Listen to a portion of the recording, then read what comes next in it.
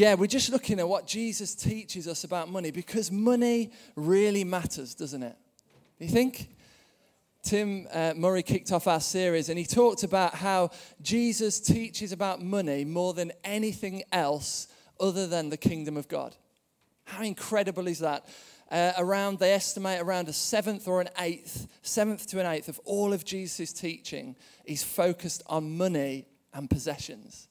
So how many of you know this is a critical subject for us to look at this morning, isn't it? Yeah? And over these weeks. But the reality is that we struggle to talk about money. I just want to recap a few points that Tim made in the first week. We struggle to talk about money, probably firstly because for some reason in our country it's seen as a private business. Actually, as if someone came up to you and said, "How much do you earn?" You'd be like, "Back off." You know what I mean? Why are you asking me that? It's seen as a private thing. We don't even, our closest friends often don't really know how much money we have, how much we have in the bank. It's seen as a private thing. So it's difficult for us to talk about. Also, many of us have our worth or our identity or even our security tied up in the whole area of wealth and money. So it's a difficult thing to touch on. In church, we'd suggest it's even harder to talk about. And some of that's because Tim talked about a mixed legacy. And what we mean by that is often the church has dealt with money, sometimes not in the best way. Often being vastly wealthy compared, for much of the church history. Some of the church has been just incredibly wealthy. We also have seen TV evangelists, haven't we, that, will get your prayers answered if you'll send your $10 in often. And all of that makes it really difficult to begin to talk about money in church. Also, we mentioned that it's really hard because some of us that are doing the teaching happen to be paid ministers. Yeah, like me. So it can't help but feel a bit odd that when we get up here and start talking about money, it feels a little bit like we're canvassing for you guys to give. And we just want to say that's not our heart at all. But it's critical that we talk about money in church because ultimately Jesus really cares about our connection to money. Interestingly, Stace talked about this extravagance. Yeah, this living it out and pushing it and actually not holding back. Yes, we want to see that in worship. Yes, we want to see that in our praise. How much more so do we want to see that in how we view money? Just me then. Okay, that's fine. Some of us do, don't we? That demonstrates extravagance, doesn't it? And a praise and a worship of God when people say, "How come you see money in that way? How can you look at money in that way? I don't understand." What an opportunity this is to talk about Jesus and how he redefines the way that we see money, the way that we connect to money. I just want to acknowledge some of the presence of God around this subject. A few weeks back, we, as a group of elders, we've been reading some passages connected to money for a few months now. And we were just reading this passage, can't even remember which one it was. Oh, it was the rich young ruler passage. And the presence of God, just through reading the scriptures, that just seemed to land as we talked and were challenged deeply, these deeply challenging passages, the presence of God in that place. I know it was fascinating to see how some of the teaching lined up with our church family meeting when we started to talk about money. Personally, for me and Liz, we've got some calls to make about money and about the future. And then interestingly, those of you who are part of our discussion group, there's a discussion group that meet on a Monday afternoon. You're all welcome to come. It's not a secret group at 12:30. And we've been going through the book of Corinthians for how long? Anyone? For about 5 years, I think, genuinely. 1 Corinthians and 2 Corinthians. The Monday after we begin this series, what do we come across in 2 Corinthians? Money. We come across the passage that's headed, where is it?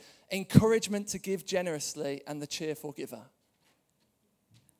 At those moments, my spiritual antennas go up and I go, hang on, maybe God is saying something here to us. Maybe God has a message for us as a church family. and as individuals as well. I remember a few years back in the early years of our marriage, Liz felt really challenged to write Jesus is Lord across the top of our bank statements, which was really interesting because in those days, which makes me sound really old, we didn't have digital copies come through. So when we went to apply for a mortgage, that was a very interesting conversation to try and explain why we've got this phrase written across our bank statements. Especially when they see you tithing as well and you give in to the place that you're getting paid from. They all get very confused at that, and it's a bit of a hard thing to explain. But it was a statement that we were longing to live our lives by, that we're longing to live in a way that says, Jesus, you're not just Lord of my church life, not just Lord of my spiritual life, you're not just Lord of my moral life, but actually you are Lord of my financial life as well. All that I have, everything that I earn, all that I own, you are Lord. Jesus is Lord. So we've been looking over the last couple of weeks at a couple of key principles that Jesus teaches in the Sermon on the Mount about money. But this week, I've been given a wonderful task. I'm a bit annoyed at Tim about this. But we're going to take a break from the Sermon on the Mount, and we're going to look at a parable, the parable of the rich man and Lazarus.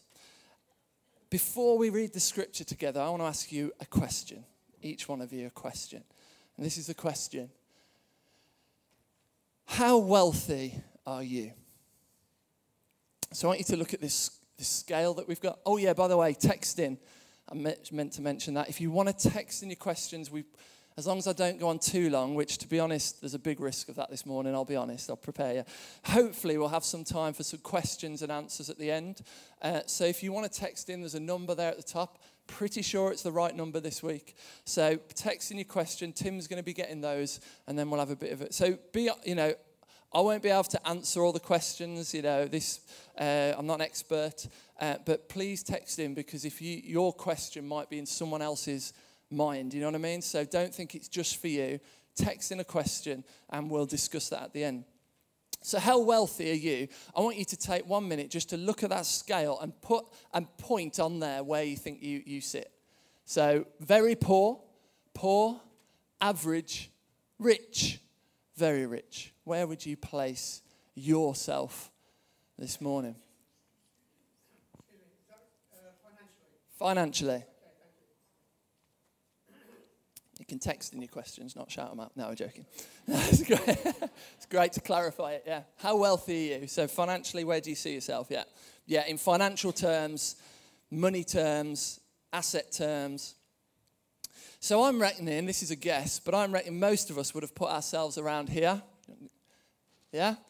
Some of us may not have, which is fine, but most of us probably would see ourselves as not very, very poor. We'd accept that we're not the worst off.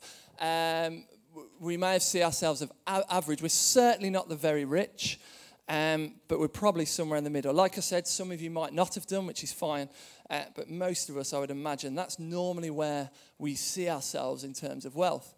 And the reason for that is because we determine how much money we've got, our wealth, by comparing ourselves to people around us, people who around us who have got money. And so it depends who we're comparing ourselves will determine how rich we see ourselves. So if you compare yourself to these people, some of you will know this is Messi on your left. He is set to earn, apparently, if my research is right, £96 million this coming season for playing football. Probably the best footballer in the world. Although Bale last night, if those of you managed to watch it, what a goal. But Messi, so he's set to earn about 96 million. On the other side is Mayweather. Those of you who know boxing will know Money Mayweather. He earned, get this, from his fight against McGregor, which happened recently, he earned £154.82 million from one fight. That's credible. I mean, I know there's training and all that kind of stuff, but if you kind of calculate it to the 60 minutes that he spent in the ring, then he earned about £2.5 million a minute. And that's incredible. So if we compare ourselves to these people, we suddenly shoot right down this end of the scale and we see ourselves as very poor. But then obviously we turn on Red Nose Day or Children in Need or some of these programs, and we see the poorest of the poor, some of the families that can't feed, that are starving, many families that can't afford medicine that over here would cost us a few pence, and their children are dying, and suddenly we shoot to the other end of the scale and we see ourselves as very, very rich. Perhaps in some ways we see ourselves as too rich. So let's turn in our Bibles to Luke 16.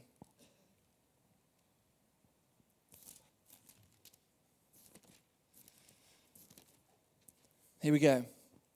There was a rich man who was clothed in purple and fine linen, and who feasted sumptuously every day. And at his gate was laid a poor man named Lazarus, covered with sores, who desired to be fed with what fell from the rich man's table.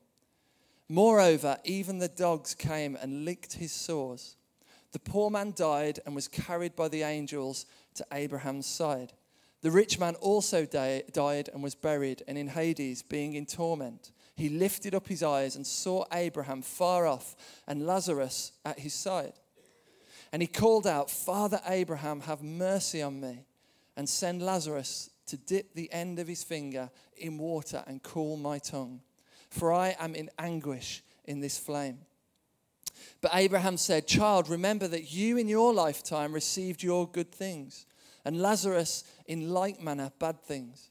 But now he is comforted here, and you are in anguish. And besides all this, between us and you a great chasm has been fixed, in order that those who would pass from here to you may not be able, and none may cross from there to us. And he said, Then I beg you, Father, to send him to my father's house, for I have 5 brothers, so that he may warn them, lest they also come into this place of torment. But Abraham said, They have Moses and the prophets, let them hear them. And he said, No, Father Abraham, but if someone goes to them from the dead, they will repent. He said to them, If they do not hear Moses and the prophets, neither will they be convinced if someone should rise from the dead. Fascinating parable that Jesus teaches us there. So what is Jesus teaching us? Jesus isn't saying in this parable that if we're rich, then we're bad. He doesn't say there was a rich man, and because he was rich, he was evil. In fact, as far as I can see, there is no objective amount of wealth that is given either in the Old Testament or the New Testament that is necessarily more or less holy.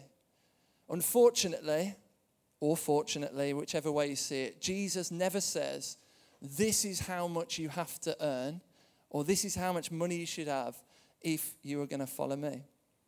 Or you can't have this if you're going to follow me. Instead, the rich man here is criticized by Jesus in light of the presence of the poor man Lazarus.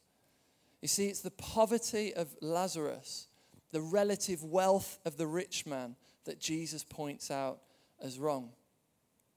You see, there was a need right on the doorstep of the rich man's house, right there in front of him. But instead of using his wealth to meet that need, he stepped over the poor man.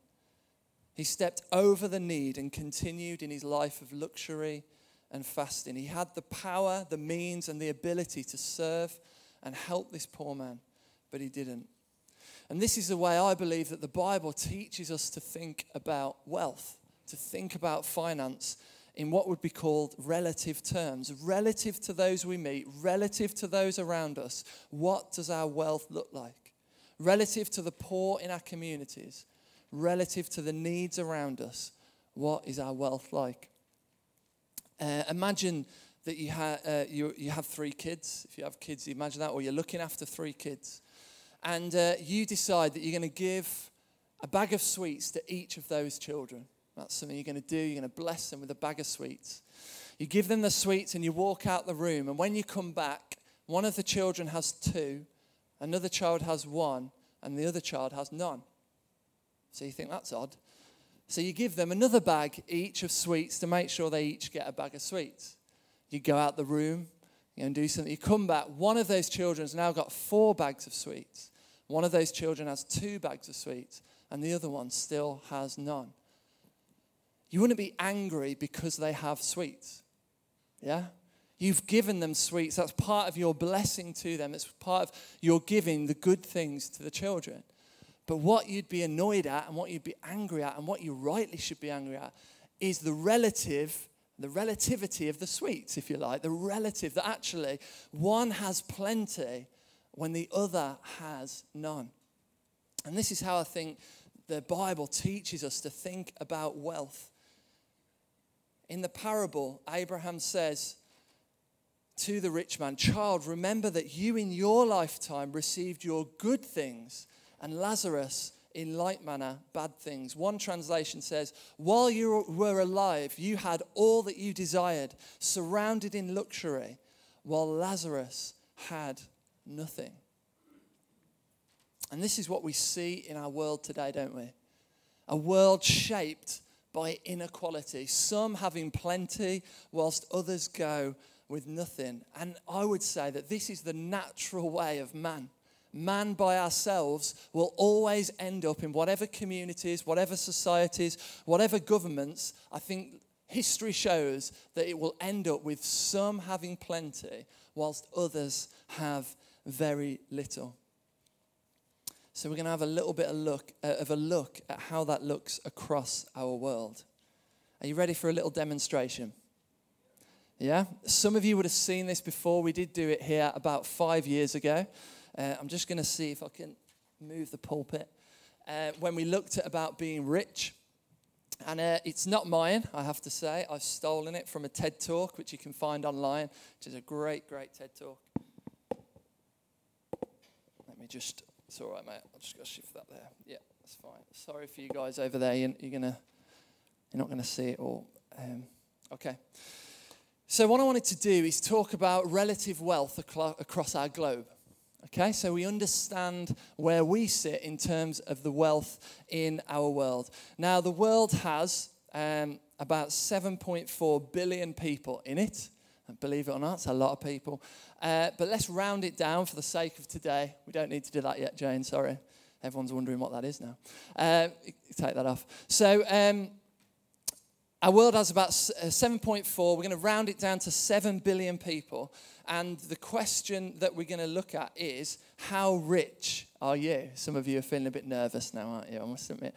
So let's do a quick example because we haven't got much time. But basically, we're going to represent each billion people by this box. Okay? So I want you to imagine that this contains 1 billion people. Can you do that for me? 1 billion people are in this box. Okay? And we're going to look at how these 7 billion people pan out across our globe. So the poorest of the poor we're going to begin with, and this is it's actually about 2.5 billion people that can't afford a toilet. Okay? So these are the people that struggle to even put food on the table. They're in extreme poverty. They don't have fresh running water. They don't own their own homes. Some may live on rubbish dumps, may have to search for food that others throw away. Others live in some slums with about 10, 12, 15 people living in one room. And that is the 2 billion poorest people in our society. Okay? And now their aspiration, their hope, the thing that they're saving up for in life is a pair of shoes. Okay? So that's their hope and their desire. That's what they're saving for. Then we come to the next set of people, and these people are slightly better off. They have a pair of shoes. They've managed to afford that. They may have low-paid jobs and perhaps some sort of income. So this is the next, and there are 3 billion of these, I think. So these people may even have access to running water. Some may even have electricity. Some access to electricity. They are healthier than the poorest people, healthier than these. But they may not be able to get a proper education, or some of them may have to work so that they're not able to have an education. And they're saving their money, and we nearly went over. And their aspiration and their hope is to afford a bike, okay? And so that maybe they can travel a little bit further and earn a better income for their family. Now we get the next billion set of people. And these people are richer than both of these sets of people. And many of them they're comfortable, they're healthy, there is education in many cases, and even in some cases the education is free. They have some access to healthcare, to doctors, to medicines, maybe to schools, and they each have a job. But their aspiration and their hope is that they might be able to afford, what do you think it is? A car. There we go. So their hope is that they can get a car and get some transport.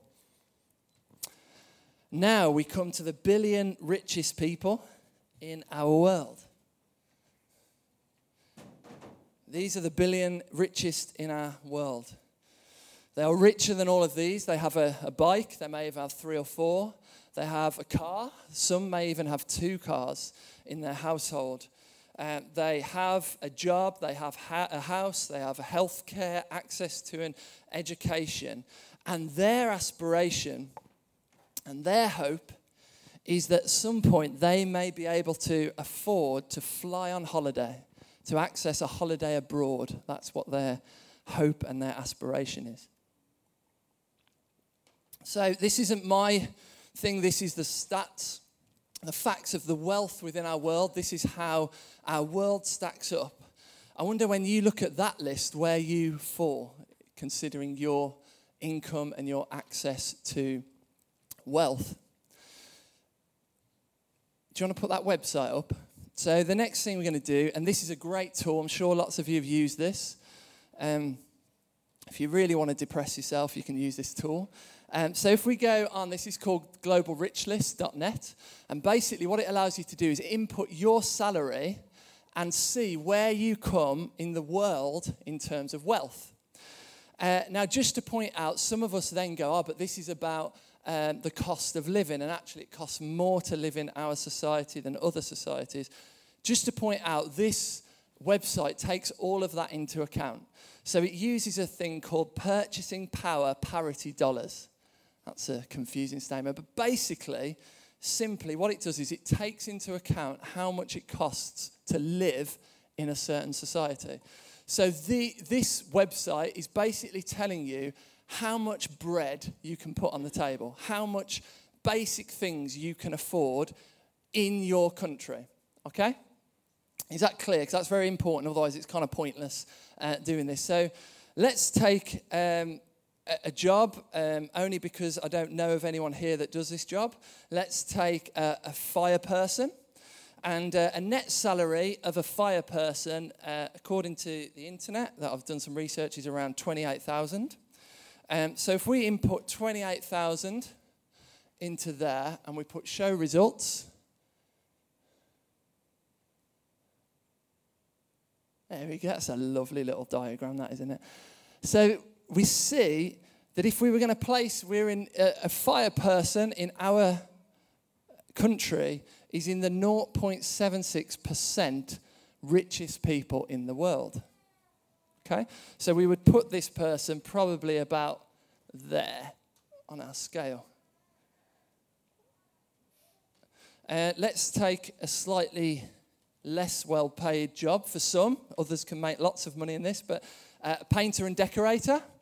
So according to the internet, we'll earn between about 17,000 maybe to 23,000. So if we go back, put 17. So if your earnings are about 17,000 and show results, you end up in the 2.91 richest. So we're probably about there, I would say. Maybe a bit further up, but you won't be able to see the diagrams. So this massively affects the way that we see our wealth, doesn't it? Yeah? When I first came across this tool, this website, I have to be honest, I was broken for the vast wealth that we enjoy, pretty much 95% of us in this room, there will be some others that struggle, but 95% of us never think about transport, never think about medical bills, never think about paying for education. It radically changes the way that we see our wealth and helps us to understand that we are hugely blessed, and we experience a wealth here in England that people across the globe would only ever dream of. That's why so many are risking their lives to go across the sea, to come and live in what is seen as a kind of promised land, a place where there is such wealth. And we have to read what Jesus teaches in Luke with all of this in our mind, don't we? So we read the verse again. There was a rich man who was clothed in purple and fine linen, and who feasted sumptuously every day. And at his gate was laid a poor man named Lazarus, covered in sores. Now, I really don't want to push too hard this morning because we can only take so much. But we have to realize how blessed and how wealthy we are as people. How wealthy our society is, what has been handed to us by our parents and our parents' parents, and going back thousands of years, the society that we live in. We have to face up to the reality that we are so rich. And I don't want that to create guilt in our hearts. That's not the point of this morning. The point is just to recognize and realize the truth, because so many of us don't realize the truth of how blessed we are. So what I want to do before we go into some questions and answers is look at three things that I think, now that we know our wealth and we understand how blessed we are, what do we take from Jesus' parable for us who are rich? So let's look at three things. Firstly, and this is a key one, I think Jesus teaches us that we can't hide our heads in the sand. That is my number one. What I see most of the time when we start talking about wealth and relative wealth and the poor and all of this, and we see the extreme poverty that is in our society, and we recognize the truth that so many of us can do so little about it, the tendency is for us to just put our heads in the sand and perhaps it will go away. Perhaps if we don't look at it, we don't talk about it, it'll go away, and we mustn't do that. It is really tough and it is really complex. And in some cases, there is little that we can do about it, but we cannot ignore it. David quoted part of this a few weeks back from Edward Everett Hale, and he says this famously: "I am only one, but I am one. I cannot do everything, but I can do something. And because I cannot do everything, I will not refuse to do the something that I can do." I think he's overcomplicated that quote, I have to say. But basically it's saying, yeah, we can't do it all. We can't do everything. We can't go and fix Syria. We can't go and fix the poverty in Africa. But because we can't do everything, we mustn't refuse to do the small things, the little things, the things that we do have power over, and the things that we can control. Interestingly, not long after the parable that we've just read, Jesus confronts the rich young ruler for his heart and his heart's desire for wealth and possessions. And he says this, that we all probably know, most of us will know this: it is easier for a camel to go through the eye of a needle than for someone who is rich to enter the kingdom of God. And I imagine after looking at this and that website, some of us will say the same response that the disciples said to Jesus and those listening. They said, well, who then can be saved? Forget it then. You know what I mean? Well, it's impossible then. And what does God say? Jesus say? Jesus says, with man it is impossible, but with God all things are possible. When we hide our heads in the sand, we stop Jesus from taking the little that we can offer, what we can give, and transforming it and making something incredible with it, because we're hiding away. So don't hide your heads in the sand. Secondly, this is a question I want us to go away with from this morning. It's to ask the question, why have I been blessed with such wealth? Why? What am I using it for? You see, Jesus challenges the rich man not because he has wealth, but because of what he's doing with his wealth. It says in verse 19, he was clothed in purple. Purple at that time was a very difficult colour to get hold of in clothes, and it was very, very expensive. It basically demonstrates vast, elaborate wealth. He said he's clothed in purple and fine linen, and who feasted sumptuously every day. The Message translation modernizes that too. There once was a rich man, expensively dressed in the latest fashions, wasting his days in conspicuous consumption. That's a great way of saying it, isn't it? You see, this man was basically living the high life. He was spending his wealth selfishly on fine clothes, expensive linen, greedily feasting, when right in front of him was a need that had to be met, a need that needed to be met. And I think it's really good for us to ask the question, why am I wealthy? Why do I have so much wealth? Why am I so blessed? What does God want me to do with this wealth?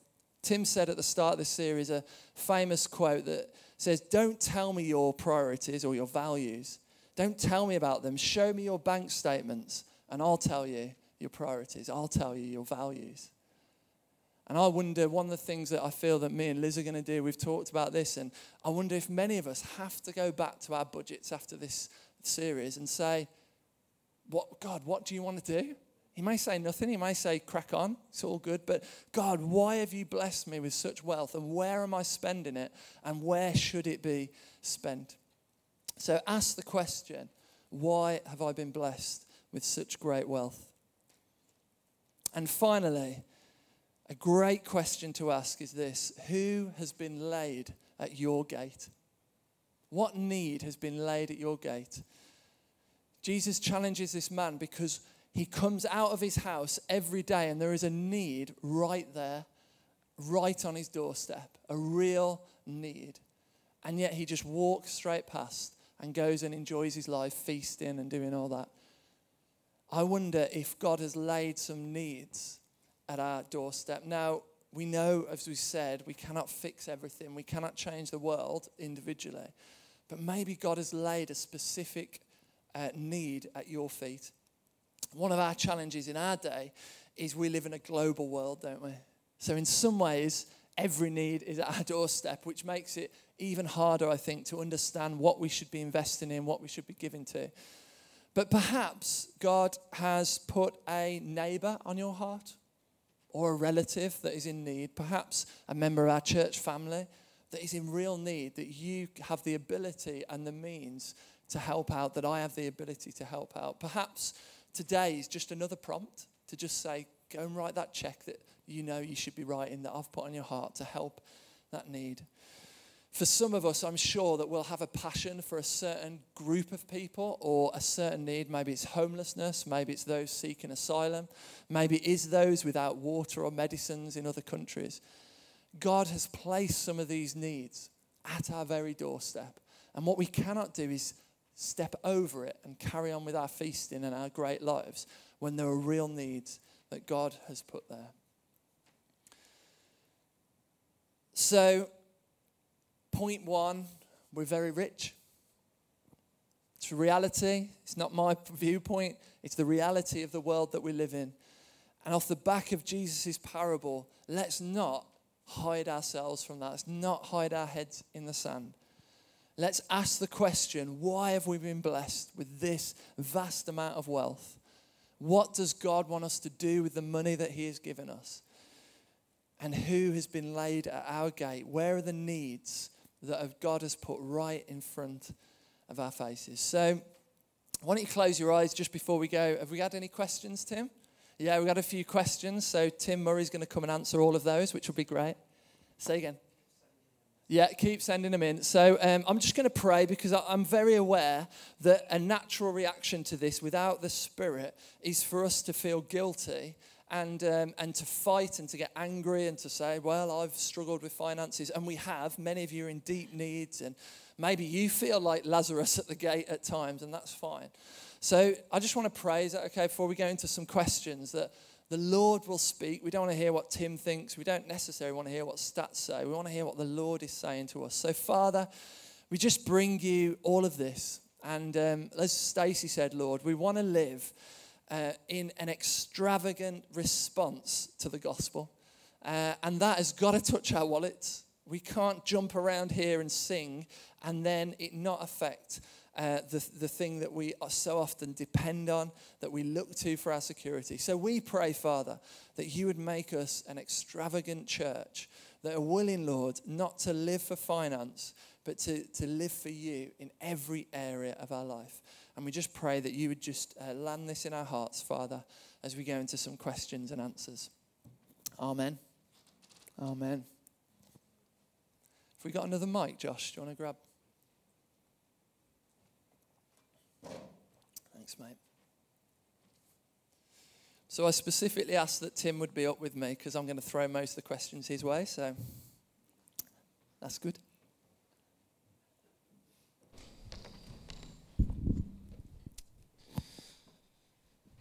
Well, just for your encouragement, Tim, I got one text that wasn't a question. It just says, absolutely brilliant. Oh, there you go, right? Someone loves you. Thanks, Liz. Oh, no, it was my mum. My mum's in as well. Thank you. Okay.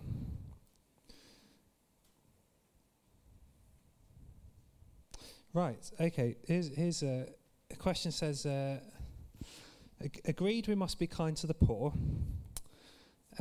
but we do need wisdom. Proverbs teaches us we must take responsibility for ourselves. So more important than handouts is care and help to address the root causes of poverty. I think that's more a comment than a question, but it raises some issues. Yeah.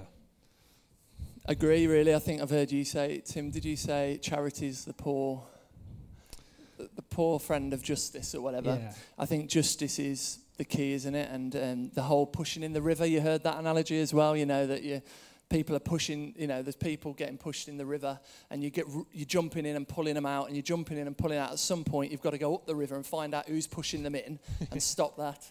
And I think that's the, you know, justice is, which hopefully that comes into this, doesn't it? The injustice of it is key. Yeah.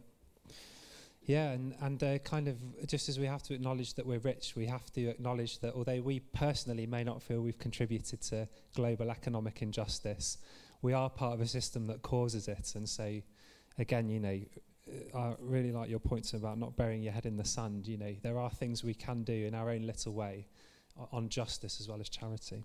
Both are important.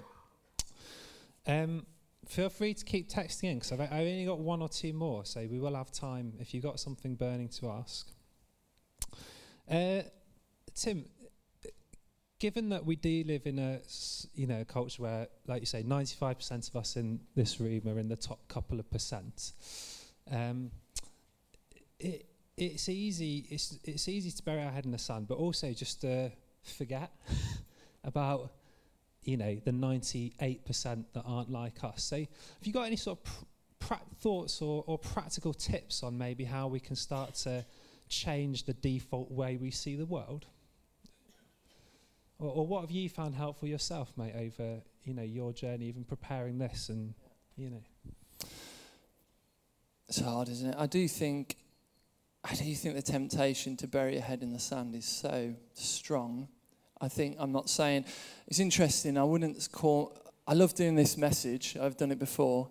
I wouldn't say I'm sort of like a big justice person. I'm not saying that, I don't want to box some people that are, but I think my response to this comes from, I follow Jesus, so I've got to look at this really. I know some people have particular passions for poverty, for injustice, which is just amazing. My one challenge to the church is it hasn't got to be your thing. Just because you follow Jesus, this has got to matter, you know. But I'm the same, you know, it comes on the TV, on the news, you know, the plight in some countries, and you turn it off, don't you? Or is that just me? I do at times because it's unbearable sometimes to watch. So I think my only thought is don't hide your head in the sand. Face this, even though, like, I think not like facing our weakness as well in it, that actually it can break our hearts and it can stop there sometimes. I think because we're fix-it people, we think, well, if we can't fix it, let's not look at it. But sometimes we've got to face up to that. What's your thoughts, Tim? Any thoughts on that? I like that point you say about it doesn't have to be your thing to take it. So, if I said, oh, well, sexual fidelity, it's not really my... Other people are passionate about that, but it's not really... I prefer... You'd all have me, wouldn't you? But as we've said, Jesus cares no less about this than he does about our sexual fidelity. So that's... I think me and my wife, Jo, what we've found helpful over the years is to kind of... do the Global Rich List with your own finances and get your own budget out and get to grips with it. But also, to find one or two organisations that are engaged with this. And you get so much stuff. You might get stuff from charities through the door. It comes in through the letterbox, straight into the recycling and out again. Is there's one or two that, we try and make sure we actually regularly read, regularly engage with. And like you say, just sort of create the space to sit in it. Yeah. And just the discipline of telling each other, we need each other in this, don't we? That when one of us slips out something like, I don't know, it's a bit tight this month or something, just to sort of say to each other, come on now, what does that mean? We might need to eat a little bit more rice. That's not tight, is it? But I think this is something we can all help each other in, is to build a different way of seeing the world. I think the key message really in this is to change our thinking. Like Tim mentioned, that if you put in the centre point on that rich list, if you go for the centre, the mean, I think is the technical maths term, the centre point, it's about £1,000 a year is the centre. And that makes us think about it, doesn't it? Oh wow, so that is what some people are literally living on. And the other thought was just around spending time with people that have passions in this. I know there's a number of people in our church family, there's a number of organisations. It's like when you spend time with an evangelist, isn't it? You feel yourself wanting to go and tell people about Jesus. Spend time with prophetic people, you kind of want it. It's the same as that. People carry a gift. So I know there's a number of people in our Isaiah 58 team, we call it, which is kind of a team that are trying to keep justice at the top of the agenda. Spending time with those people, chatting to them, challenging me, going and looking at the Global Justice Board at the back. Things like that just remind us, don't they? Because it so easily falls off the list. Have to get a bit untouchy about money to do that. Final question then. Someone's texting, why does the church advocate tithing Old Testament as opposed to giving generously New Testament? I am going to let you off the hook and say, come back next week, where that will be properly addressed. So you're free from that one. But another one has just whizzed in. So here you go. We know a family who have recently become homeless. The root of the problem is gambling, but one parent refuses to address the issue. Should we give now or wait until they're ready to reform lifestyle? I think that's a question many of us have, isn't it? In different forms. Am I throwing money down the pit? And you'd have the same globally, wouldn't you, in terms of corrupt governments, charity and all that. Lots of us in the media, there's lots about not giving because it goes to the admin team or it goes to the CEO who's paid £600,000 a year or whatever. It's tough, innit? I don't know.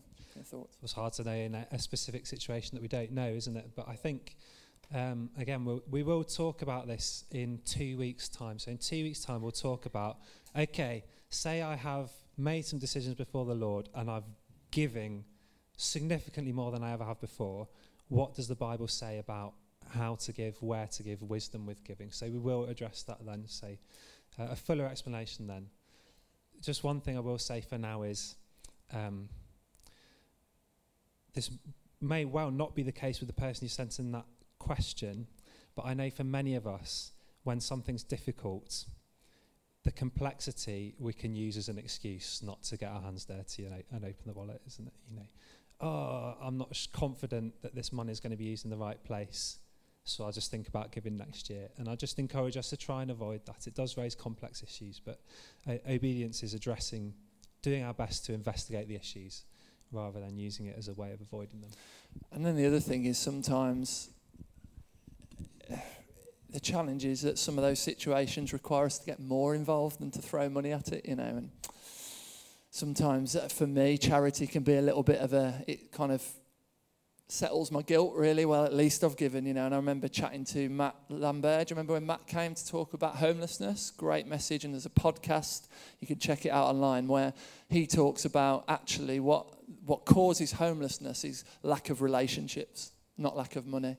that most of us would never end up homeless because we've got a series of networks and relationships that if we sunk that low, we'd be caught. But those that end up rough sleeping, not through choice, often don't have those relationships. So he sort of says, build a relationship, which we all know costs more than our money, doesn't it? Which is really hard. It's really tough, and I don't think any of us that are teaching on money in this series would say, we've got this nailed, we're struggling with you, with us. But let's not hide our heads in the sand and use those difficulties as an excuse not to face up.